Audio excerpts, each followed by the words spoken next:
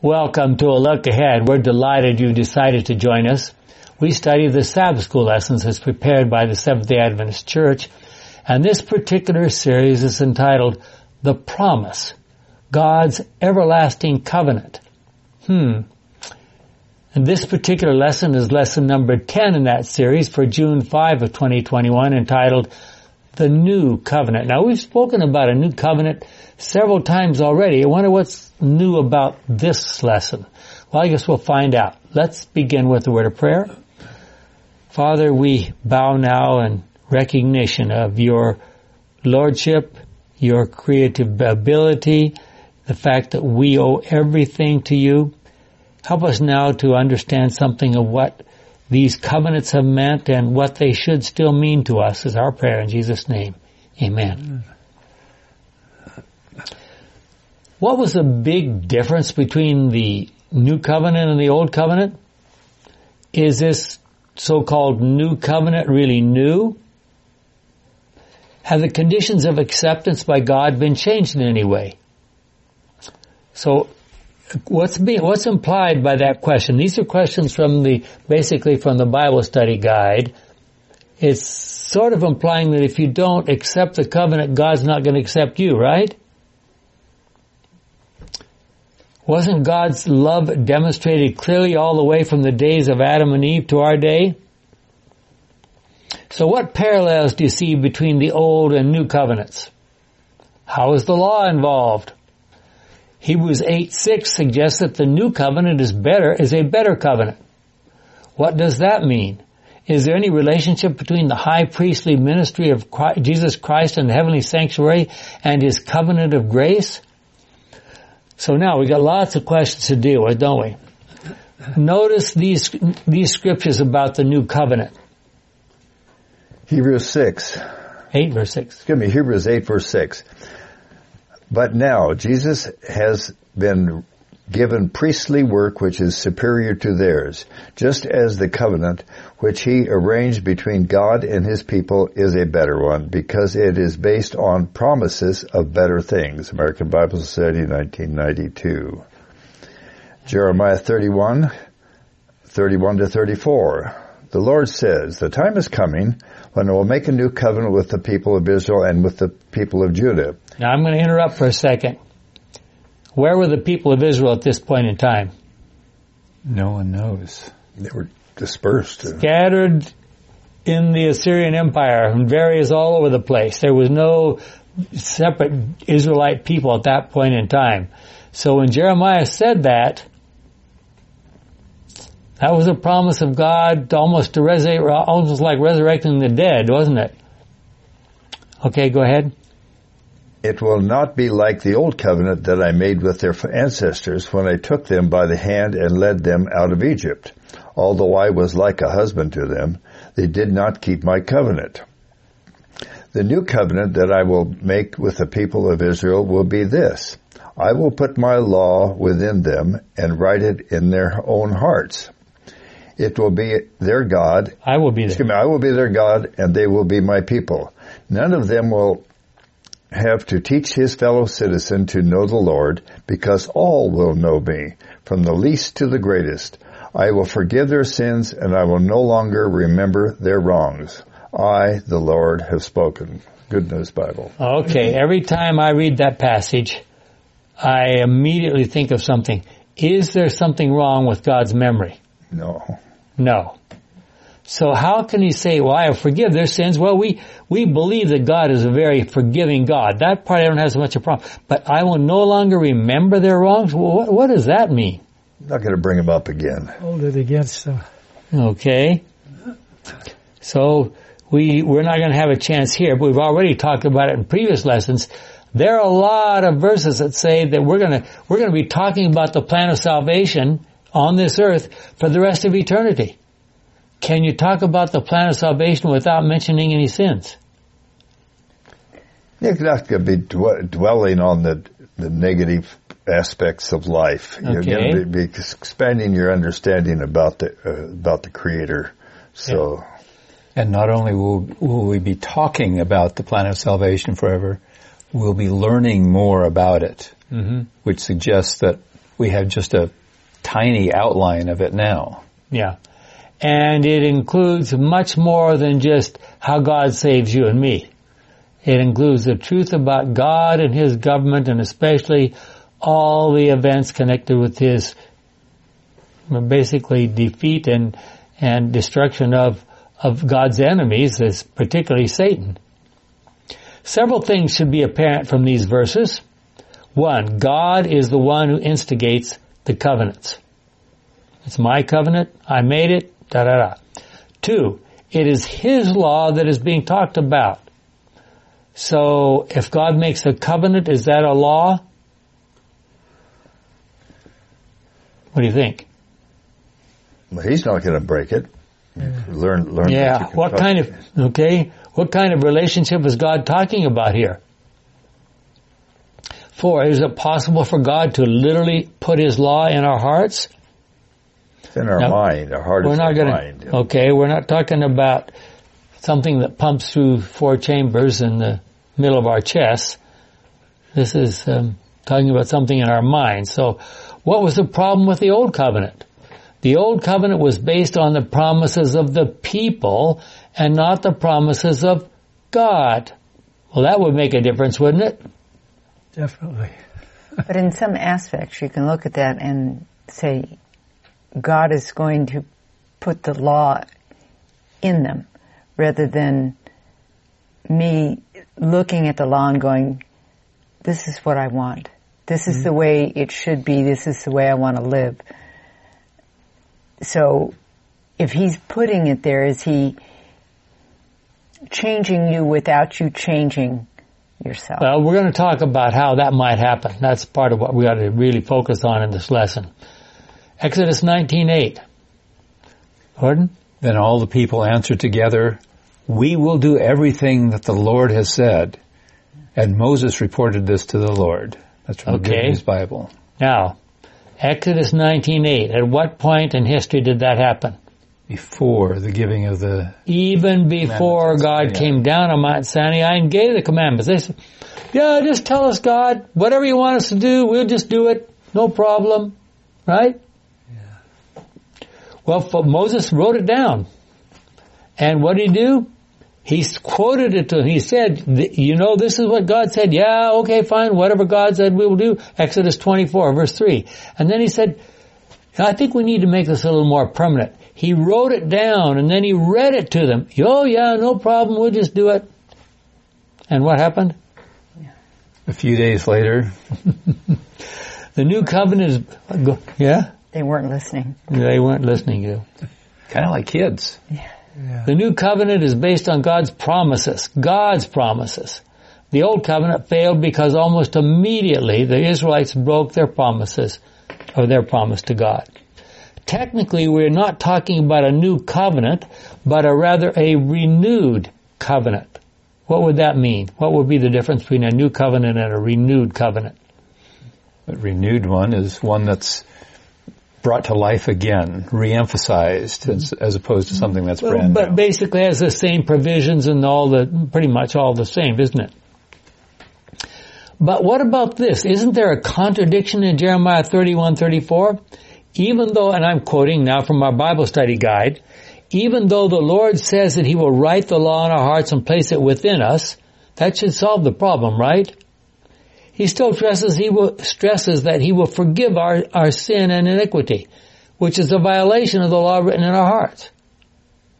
So that means He didn't do a very good job of writing it there, or we broke it. You got to put the paradigm of freedom. God's not going to force somebody to and put a steering wheel in you and steer you around. You're still going to have the freedom to make your own choices. And there's consequences of making those choices, of course. In Romans, Paul suggested that our conduct tells us something about our relationship to God and His law. Myra? Romans 2:15. Their conduct shows that what the law commands is written in their hearts. Their consciences also show that this is true, since their thoughts sometimes accuse them and sometimes defend them. So if your thoughts, I mean, do we ever have experiences where Mom says, where our mind says, no, I really shouldn't do that? Or yeah, that's what God wants me to do. So that would mean that something is written, at least in our mind, right? In this context, love is the fulfilling of the law, right? Isn't that what it says? So, teach people how to love. But not everyone's conscience is reliable. That's true. There's some of us humans whose conscience is essentially non-existent, and it's not wrong to kill someone. There are some famous criminals in the past in the United States whose mother, I think of one particular one, whose mother taught him. He says, don't do this. And she basically said, you do all the evil things. And he became unfortunately, a very successful criminal because he had no compunctions about anything. I mean, steal and that's fine. That's what you're supposed to do. As it was in the days of Noah. Yeah. Sodom and Gomorrah. They had no conscience. Yeah. Jesus expanded that idea to a greater degree in the portion of the Sermon on the Mount recorded in Matthew 5, 17 to 28. And I think that's important enough we should read at least part of it. Do not think that I have come to do away with the law of Moses and the teachings of the prophets. I have not come to do away with them, but to make their teachings come true. And then dropping down, to 21, you have heard that people were told in the past, do not commit murder. Anyone who does this will be brought to trial. But now I tell you, whoever is angry with his brother will be brought to trial. Whoever calls his brother you good for nothing will be brought before the council, and whoever calls his brother a worthless fool will be in danger of going to the fires of hell.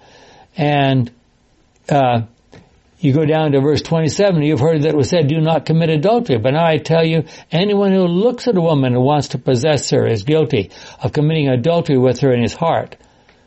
So, those are massive expansions of the law, right?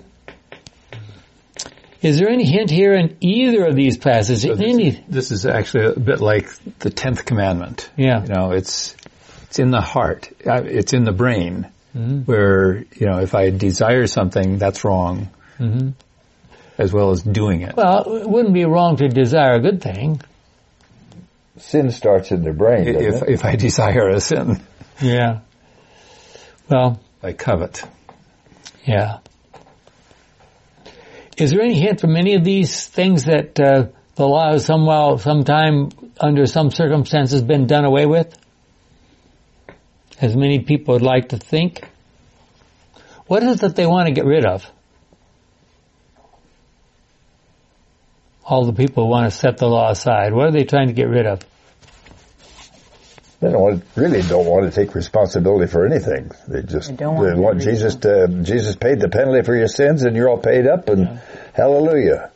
I heard it said within the last week, one of the persons I work with was quoting someone else who said, after you're a Christian, you don't sin anymore. Yeah. That's nice. Yeah. What does that mean? That's fantasy land. Of course, the thing that a lot of them want to get rid of is the Sabbath. They want to get away with the consequences of breaking the law. Yeah. Jeremiah lived in the days when Nebuchadnezzar conquered Jerusalem 3 times. I mean, imagine living in Jerusalem under those circumstances. And finally completely destroyed it. But the idea he expressed in Jeremiah 31 to 34, which we read a moment ago, were not new at that time. Hosea lived in the final days of the northern kingdom of Israel, about 120 years before Jerusalem was destroyed. And what does Hosea say? Hosea 2:18 to 20. At that time I will make a covenant. That's what we're talking about, covenants, right? With all the wild animals and birds, that they will not harm my people. Hold on. Why is he making covenants with wild animals and birds? Almost all the people are gone, right? They've already been chased off and sent off to whatever. I will also remove all weapons of war from the land. All swords and bows will let my people live in peace and safety. Israel, now here's these people that are just about to disappear into history. We're never going to hear from them again. And God says, Israel, I will make you my wife. I will be true and faithful. I will show you constant love and mercy and make you mine forever. I will keep my promise and make you mine, and you will acknowledge me as Lord. From the Good News Bible. Does that sound a little bit like some of the other things we've been reading? It does, doesn't it? Very close parallel between that and Jeremiah 31, which was written 120 years later. Notice the references to marriage, faithfulness and obedience, love and mercy, promises, recognition of God as Lord, etc. It is interesting to notice historically that the times when God's people were in the greatest troubles were the times when He sent the most prophets. What do you think that was? And now I have a trivia question for you. How many prophets were alive and prophesying actively at the same time that Jeremiah wrote his Jeremiah 31 to 34 there? You know how many prophets were actively prophesying at that time? I think I remember it was 8. 7, I think. May have been 8, but 7 that I know of right away. Yeah. That included, of course, Jeremiah himself, Daniel was there, Ezekiel was there, Huldah, and there are several others that didn't write things that we have, but we have them written, mentioned in the Bible. So, have we had do we have a prophet now? Are we so good that we don't need a prophet? Yeah. Or are we so bad that we're beyond hope? Mm-hmm. Well, Jeremiah was prophesying from Jerusalem. Ezekiel was prophesying from Babylonia, where he was in captivity. Notice his comments and compare them with Jeremiah's. So here's 2 or 3 verses, Jim. Ezekiel 11:19. The sovereign Lord said, I will give them a new heart and a new mind. I will take away their stubborn heart of stone and will give them an obedient heart. Ezekiel 18:31. The sovereign Lord said, give up all the evil that you have been doing and get yourselves new minds and hearts. Why do you Israelites want to die? Ezekiel 36:26. The sovereign Lord said, I will give you a new heart and a new mind. I will take away your stubborn heart of stone and give you an obedient heart. That's a pretty clear message 3 times, right? Yeah. And when we say obedient, you could say you will listen. Mm-hmm. Because that's God's complaint through the Old Testament is you don't listen. Okay, so Sounds an awful lot like Jeremiah 31 again. Yeah, doesn't it? Myra asked us some questions about some of these things back in the beginning. What needs to happen to get a new obedient heart? Is it just our choice? Or do we need to do something? Well, things don't happen in a vacuum. You've got to have some interaction. Mm-hmm. There has to be a relationship. I've spent 45 years with this man. Okay. And you're not that old. Yeah, thank you. That's why I'm still with him. No. But, you have to have something. Yeah. A relationship. Yeah. Well, let's talk about that. Carrie, I think you got something coming up here. The Lord will provide a heart to know that I am the Lord.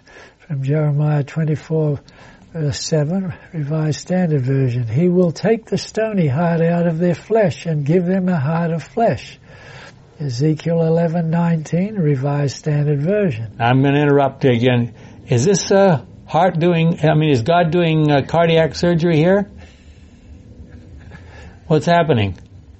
Sounds a bit, doesn't it? Go ahead. And will give a new heart and a new spirit. Ezekiel 36:26, Revised Standard Version. He also says, I will put my spirit within you. Ezekiel 36:27. New American Standard Bible. This work of God is the foundation of the new covenant. So, is this the part where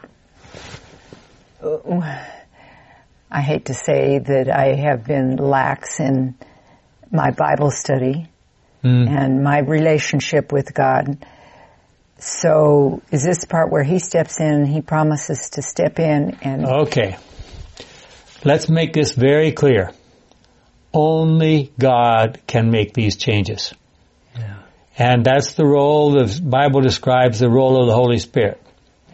He is the one who actually can make changes in our minds, in our quote, our hearts. So how does that happen? We have to allow it. We have to allow it. And how do we allow it? Well, let's read on. We're going to talk about that. If someone were to ask you how to make that change, could you give an answer? Well, one of the issues we've been talking about covenants is to understand who was involved. In the scriptures themselves, taken literally, it is almost always between the people of Israel that were involved with God. But there are repeated references suggesting that God wanted to include everyone, not just Israel and Judah. From the New Revised Standard Version, Isaiah 56, 6 and 7. And the foreigners who join themselves to the Lord, to minister to them, to love the name of the Lord, and to be his servants, all who keep the Sabbath and do not profane it, and hold fast my covenant, these I will bring to my holy mountain, and make them joyful in my house of prayer. Their burnt offerings and their sacrifices will be accepted on my altar, for my house shall be called a house of prayer for all peoples. Okay, a house of prayer for all peoples. And so the Jews were very happy to accept that message, right? Amen. No, This is our message. This isn't for the Gentiles. This is for us. Mm-hmm. Paul, who was once a Pharisee of the Pharisees, was very clear that although the covenant was originally made with the children of Israel, everyone who is willing to accept God's conditions can be considered not just a believer, a descendant of Abraham. Well, in Galatians 3:28 and 29, Good News Bible. So there is no difference between Jews and Gentiles, between slaves and free people, between men and women. You are all one in union with Christ Jesus. If you belong to Christ, then you are the descendants of Abraham and will receive what God has promised. Wow. There's no difference between men and women except when we're talking about the ministry. Yeah, right. There's no difference between... Oh, I didn't say that, did I say it? No difference at all when we talk about having babies, you know. Yeah. Do those verses suggest that God still accepts sinners on the same basis as he did long ago? One of the huge questions is whether the main issue is our past sins or our future behavior. Hold on. Past sins, future behavior. What's the difference here? What's going on? So many people believe, I used to teach a Bible study class in a private home where a number of people came and participated. And one of the young men there, owner of actually we went back and forth between a couple of homes. One of those homes, the father in that home said he grew up in a church where he was expected to go to the service on Sunday morning and confess his sins. And he always hoped that if anything was going to happen to him, he would be run over or killed on his way home from church on Sunday morning because that was the only time that he thought he was all right with God. Yeah. So that's what you call a preoccupation with what? Our past sins. Past sins, cleaning up the records. Have any of us ever been taught when we were younger that there's a record in heaven and every night you better get down on your knees and pray to God so that God will wipe away all your sins so that you'll have a clean slate? If there's one left, yeah, you're in trouble. Mm-hmm.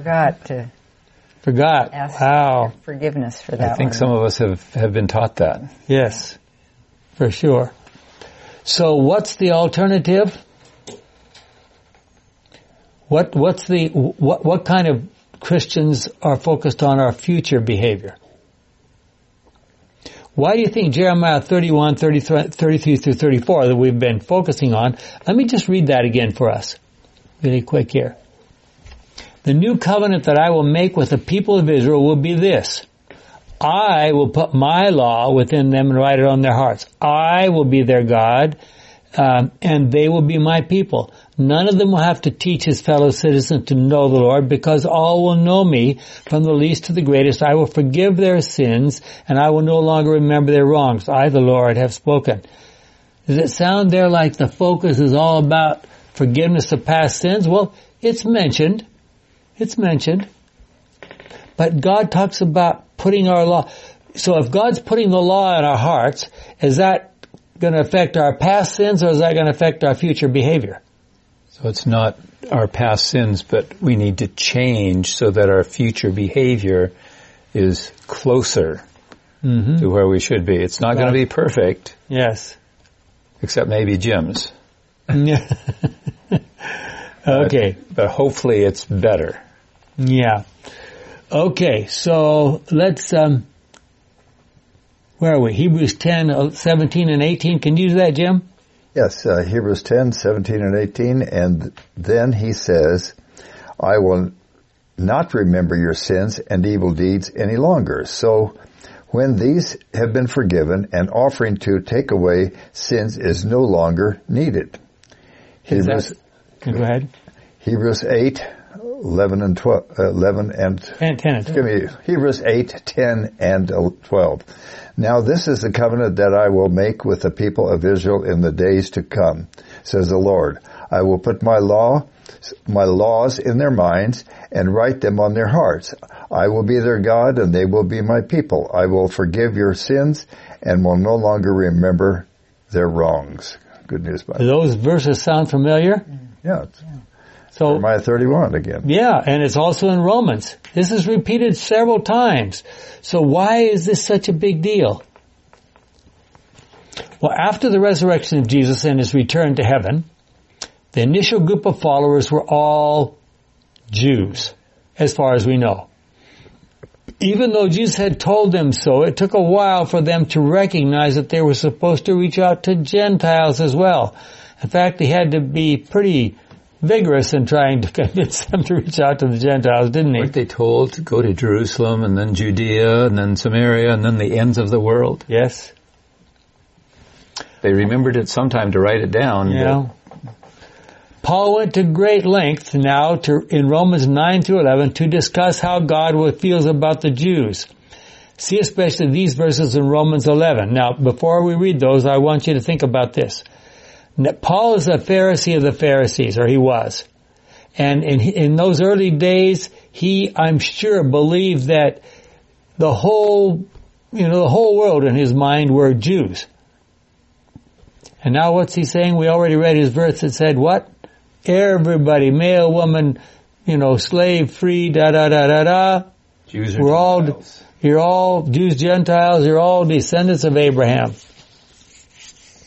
So now he says, and what was happening to Paul at this point in time? There were people following him around trying to reinforce these old ideas that the Jews, the stuff that he used to believe back when he was young. So we've got a battle going on here between the former Pharisee of the Pharisees and the present Pharisees. Quite a situation. But Carrie, can you read those verses for us? Yes. Romans 11, verses 5 through 7 and 13 through 24. It is the same way now. There is a small number left of those whom God has chosen because of His grace. His choice is based on His grace, not on what they have done. For if God's choice were based on what people do, then His grace would not be real grace. What then? The people of Israel did not find what they were looking for. It was only the small group that God chose who found it. The rest grew deaf to God's call. I am speaking now to you Gentiles. As long as I am an apostle to the Gentiles, I will take pride in my work. Perhaps I can make the people of my own race jealous, and so be able to save some of them. For when they were rejected, the human race was changed from God's enemies into his friends. What will it be then when they are accepted? It will be life for the dead.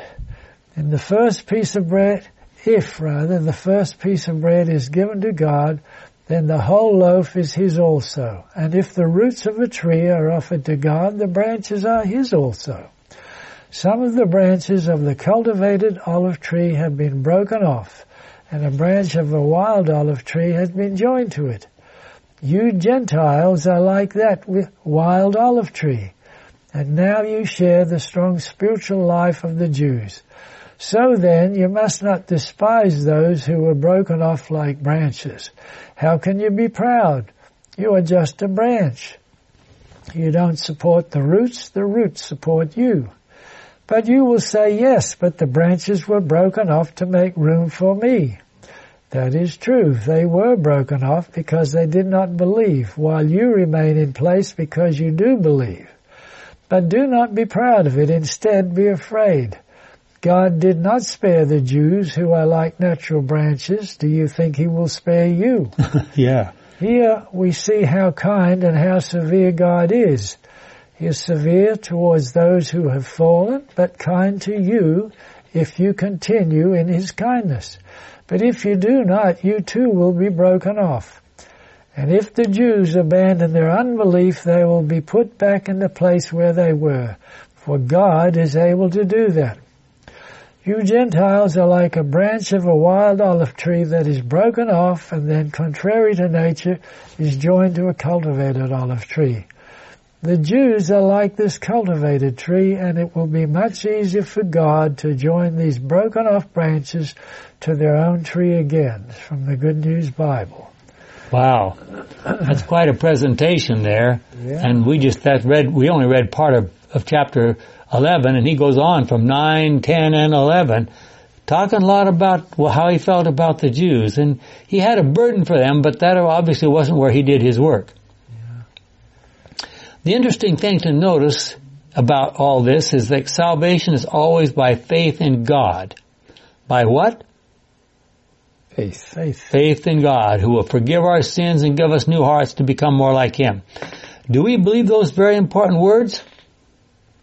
If so, we need to understand the basic issue of faith. The key to the whole relationship with God is faith, or belief, or confidence, or trust. These are all words that can be translated from the same original Greek word in the Scriptures. Based on all of Scripture, a biblical definition of faith, stated so well so many times of one of God's best modern friends, Dr. A. Graham Maxwell, is as follows. And I would encourage you, if you think this is as important as I think it is, look up on our website at theox.org. That's theox.org, and you can download this lesson, and there you'll have this definition for you to think about and contemplate.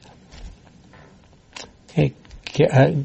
Faith is just a word we use to describe a relationship with God as with a person well known. The better we know him, the better the relationship may be. And we cannot say will be because we remember the story of Lucifer. Faith implies an attitude toward God of love, trust, and deepest admiration. It means having enough confidence in God based on the more than adequate evidence revealed to be willing to believe what he says as soon as we are sure he is the one saying it. To accept what he offers as soon as we are sure he is the one offering it. And to do what he wishes as soon as we are sure he is the one wishing it without reservation for the rest of eternity. Anyone who has such faith would be perfectly safe to save. This is why faith is the only requirement for heaven.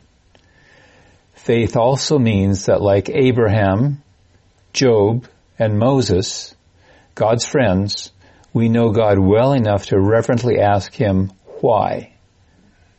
Okay, so there's the passages there if you want to look those things up, and you'll see that these individuals specifically ask God, why? Is it all right for us to ask questions of God, or is He so sovereign and high up there we don't even dare to ask any questions? We need to ask why. We need to ask why. But you have to have that relationship strong enough to ask why. Mm-hmm. Does surrendering to Him in faith and obedience make us worthy? If so, how do we understand, how do we surrender to Him? It means making choices every day to ignore or set aside our own preferences and instead choosing God's plan for our lives.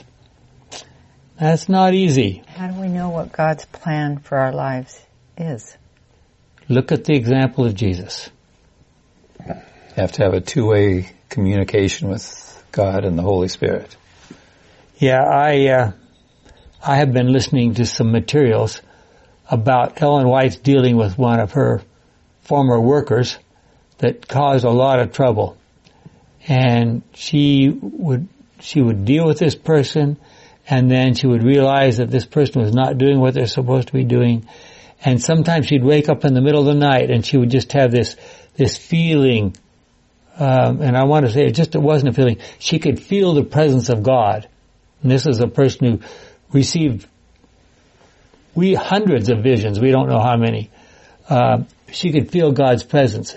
And God told her to do some things that she didn't think she should have done. But she did them. And it turned out to be the right thing to do. Wow. Yeah. In this lesson, there is considerable discussion about God's forgiveness. God is forgiveness personified. He forgave even the soldiers who are nailing Him to the cross. And why are we asking questions about forgiveness? Because it's in the Bible study guide. Okay, but I hope that's not the only reason. Forgiveness isn't what we need. We need healing. Yes. We need Amen. changing. Amen. It's good for us to be forgiven too, but we really need the change. The problem is for people who are focused on our past sins. Remember we talked about the difference. There's two completely different ways to approach the gospel. Is it about our past sins or is it about our future behavior? If you're focused on past sins, then everything depends on what? Forgiveness. God wiped the slate clean, right? That's forgiveness. Hallelujah, I'm saved, right? That's the attitude of a lot of people. But what if God's forgiveness implies a change in behavior in the future? It has something to, that's too much trouble. Just let me get down on my knees and ask God's forgiveness at the end of the day, and He'll clean the slate off for me, and then I can go on doing what I usually do. You're going to get down on your knees once and just thank God for being forgiving. Thank you for the way His character is, and ask Him for His assistance and guidance in the future. Yeah. Well, that's assuming you're willing to do that. Well, you're not going to be on your knees if well, you hope not. Although there are a lot of people in the past who've gotten on their knees and climbed stairs and all that kind of stuff. Yeah, that's true. Well, Jesus illustrates God's forgiveness. I mean, imagine forgiving the people who are nailing you to the cross. Yeah. Wow. The issue is not what He is going to do about our past sins, because they are already past and a part of history that cannot be erased. God's memory is not faulty.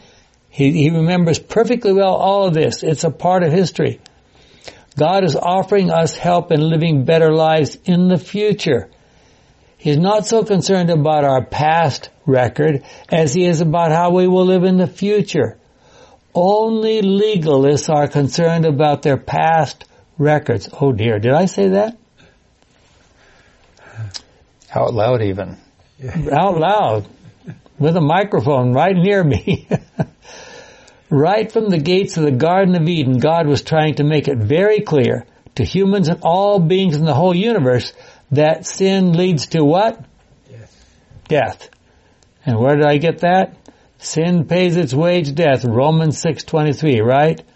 And how was that illustrated to Adam and Eve? Well, after the fall, it was illustrated by the death of the lambs that they sacrificed. Right there, and I mean, I don't know how it would strike you. We're so, unfortunately, so accustomed to death that probably wouldn't strike us that much. I remember that I lived in Africa for a number of years, and I don't know why it was this way, but every Sabbath morning, in one of the places we live where we drove a short distance to the church, and we drove past a place, and the butcher always seemed to be butchering some kind of an animal just about the time we were driving by. I mean, what a way to go to church. You know, here, slash, cut, the thing would be strung up by its hind legs, and he's, oh man. I mean, imagine how Adam and Eve felt when God says, now, and what did he do it with? How did he kill that first lamb? With a sharp stone, or what? I mean, what? We don't even know. Well, God does not need to add anything to the consequences of sin to make them worse. Death, that's serious enough. So how are things different for us in our day? While the old sanctuary system demonstrated that sin leads to death, I mean, you went there, you confessed your sins over the head of the lamb, you took the lamb's life. There it was.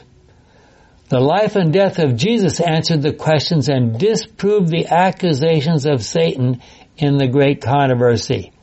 That's orders of magnitude bigger than just, sin leads to death.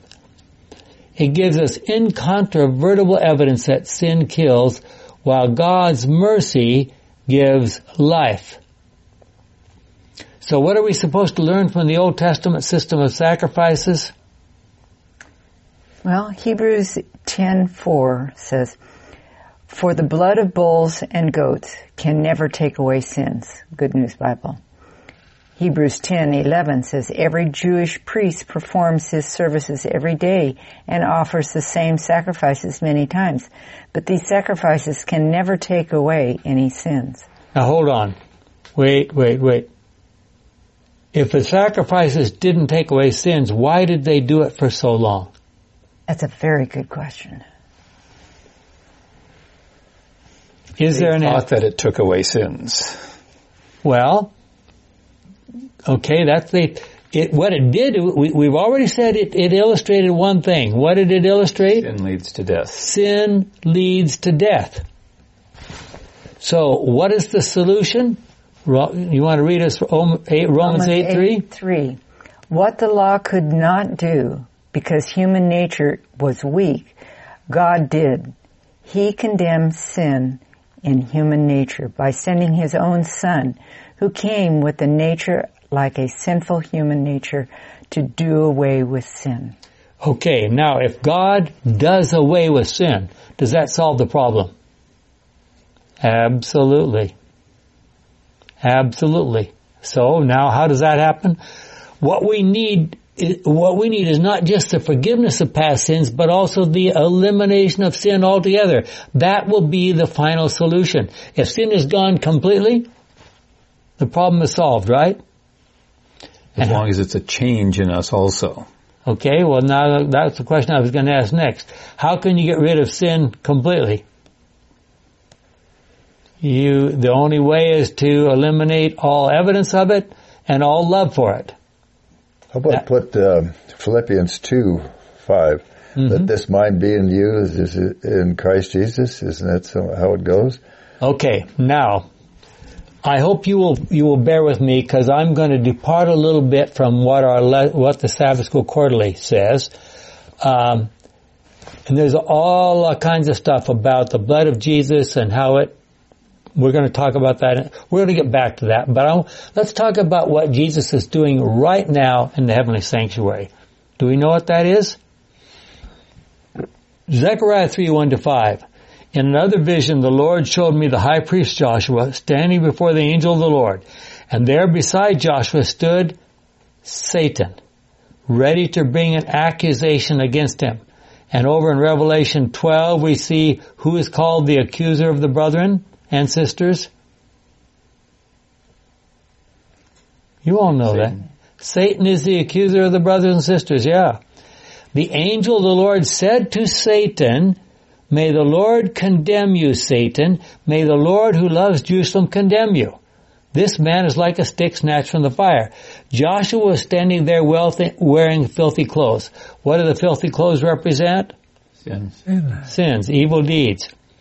The angel said to his heavenly attendants, "Let's go through an elaborate ceremony to get rid of these sins." Is that what he said?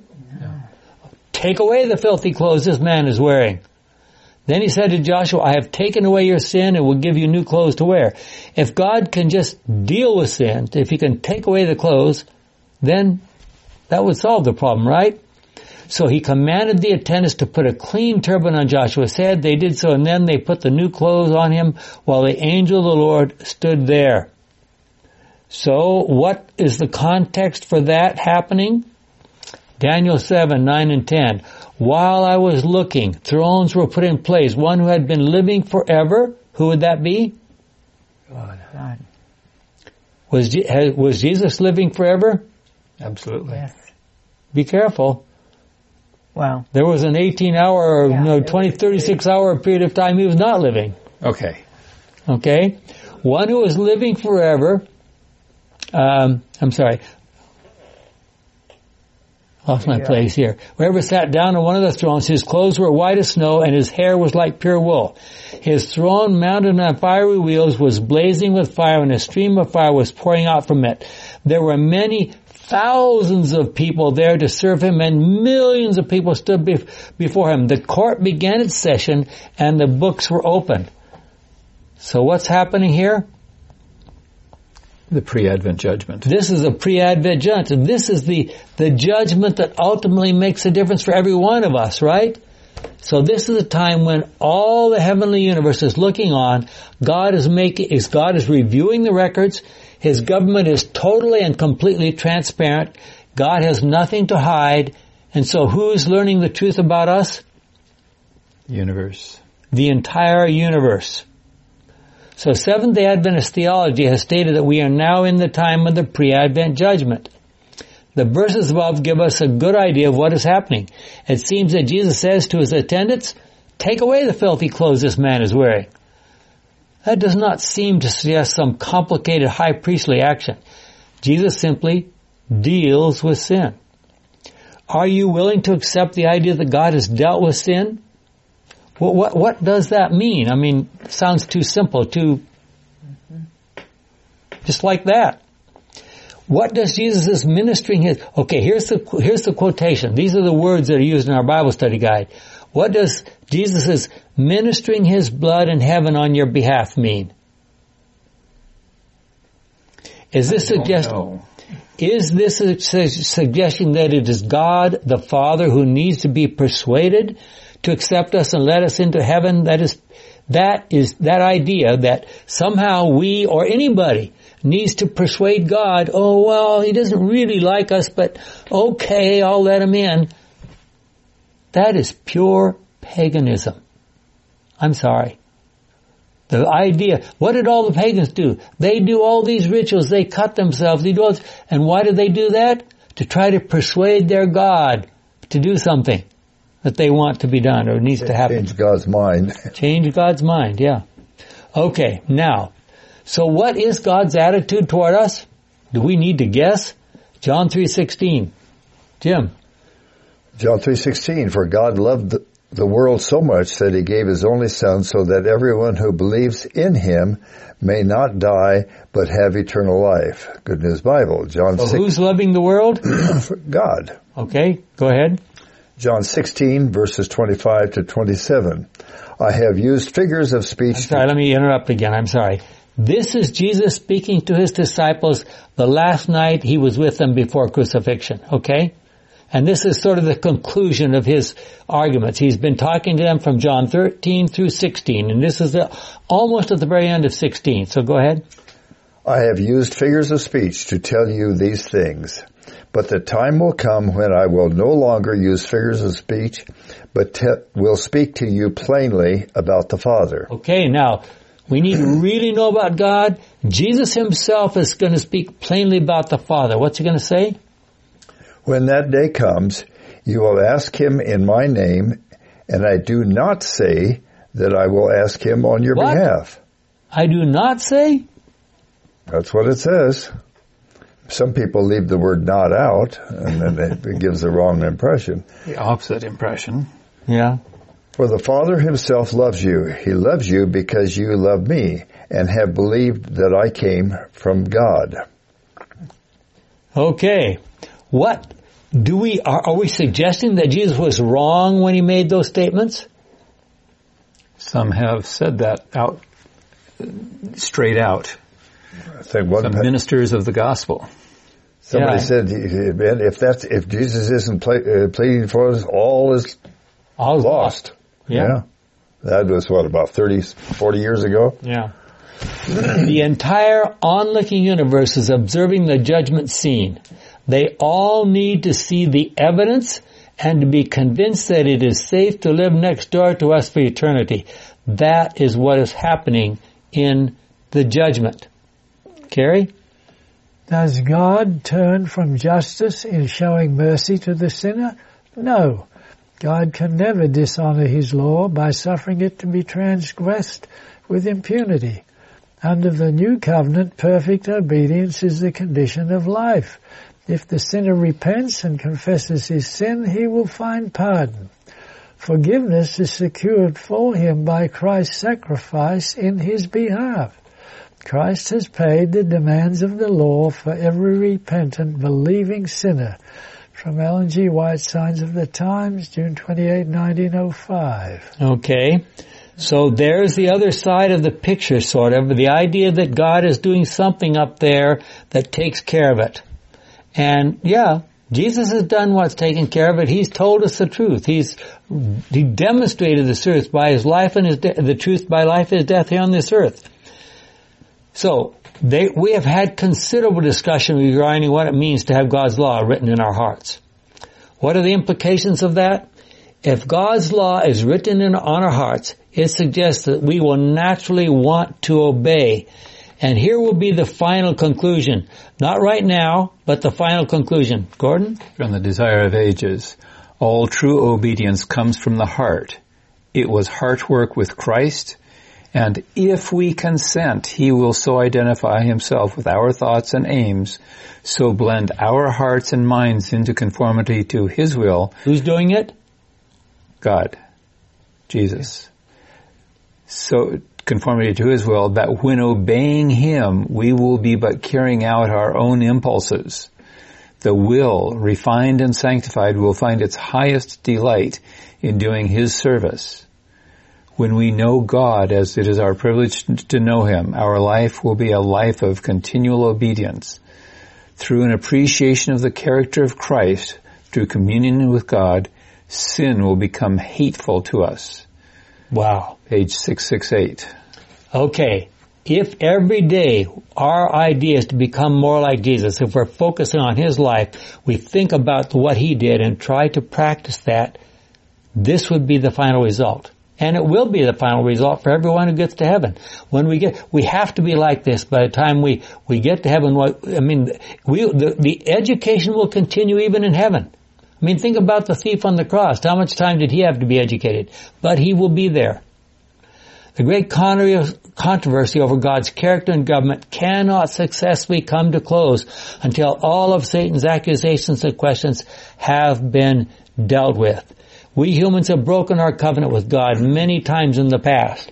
Is it possible that we who are living so far away from the Garden of Eden at the end of this world's history could actually maintain our relationship with God? Could what Ezekiel said still be true? Myra? Ezekiel 11, 19 and 20. I will give them a new heart and a new mind. I will take away their stubborn heart of stone and will give them an obedient heart. Then they will keep my laws and faithfully obey my commands. They will be my people and I will be their God. Think of all the accusations that Jesus made against the Pharisees. Frequently calling them hypocrites, even quoting Isaiah in that respect. What would he say about us? way back before the Sinai covenant was first ratified, Moses had some very pointed questions to discuss with God, and we should think about these. Lord, why did you teach your people? Why do you teach your people? Why do you send me here? Ever since I went to the king to speak for you, he has treated them cruelly, and you have done nothing to help them. And then he goes on, and I don't have time to read the whole thing, but God spoke to Moses and said, I am the Lord. I appeared to Abraham, to Isaac, and Jacob. I will do what's necessary. I promise to take them back to the land of Canaan, the land in which they lived as foreigners. My promises to Abraham, Isaac, and Jacob are still good. So tell the Israelites that I say to them, I am the Lord. I will rescue and I will set you free from slavery to the Egyptians. And then at the conclusion, I will make you my own people. I will be your God. You will know that I am the Lord, your God, when I set you free from slavery in Egypt. So what have we learned in this lesson? We've seen there's two quite different approaches to the process of salvation. Many people think that the whole issue is, how do I deal with my past sins? God says, your past sins are part of history. You can't change them. But I forgive you. That is not the problem. Past sins, if they're forgiven, the question is your future behavior. God says, if you will follow my will, if you have that relationship with me, that will make the difference in your life. If you think about me the next time you're tempted to sin, if you think about me and every day as thinking about what can I do here in my life today that would represent Jesus the best possible way? If we do all those things, then God will make the changes in our minds. We don't make the changes in our minds. If we allow God to have access to us, He will make the changes. How do we do that? We read the Bible. We think about God. And we Seventh-day Adventists, we read the writings of Ellen White, which I think are also inspired by God. And God will set us free from all the problems we face here on this earth. He will take care of it. The rest of our lesson goes on to say His blood is sprinkled on the mercy seat in heaven. I want you to think about the implications of that. Let's pray. Our kind and loving Father, we've come here recognizing that there are many misconceptions about the whole process. This very precious and very important process that you have outlined in so much detail. You will just take care of sins. You deal with our sins, Romans 8:3. We don't have to worry about those past sins. You will take care of it. What we need to worry about is how we can come to be more like you and see our future behavior slowly modified until we become like you. Sin is actually hateful to us. May that be our experience, our growing experience is our prayer in Jesus' name. Amen. Yeah.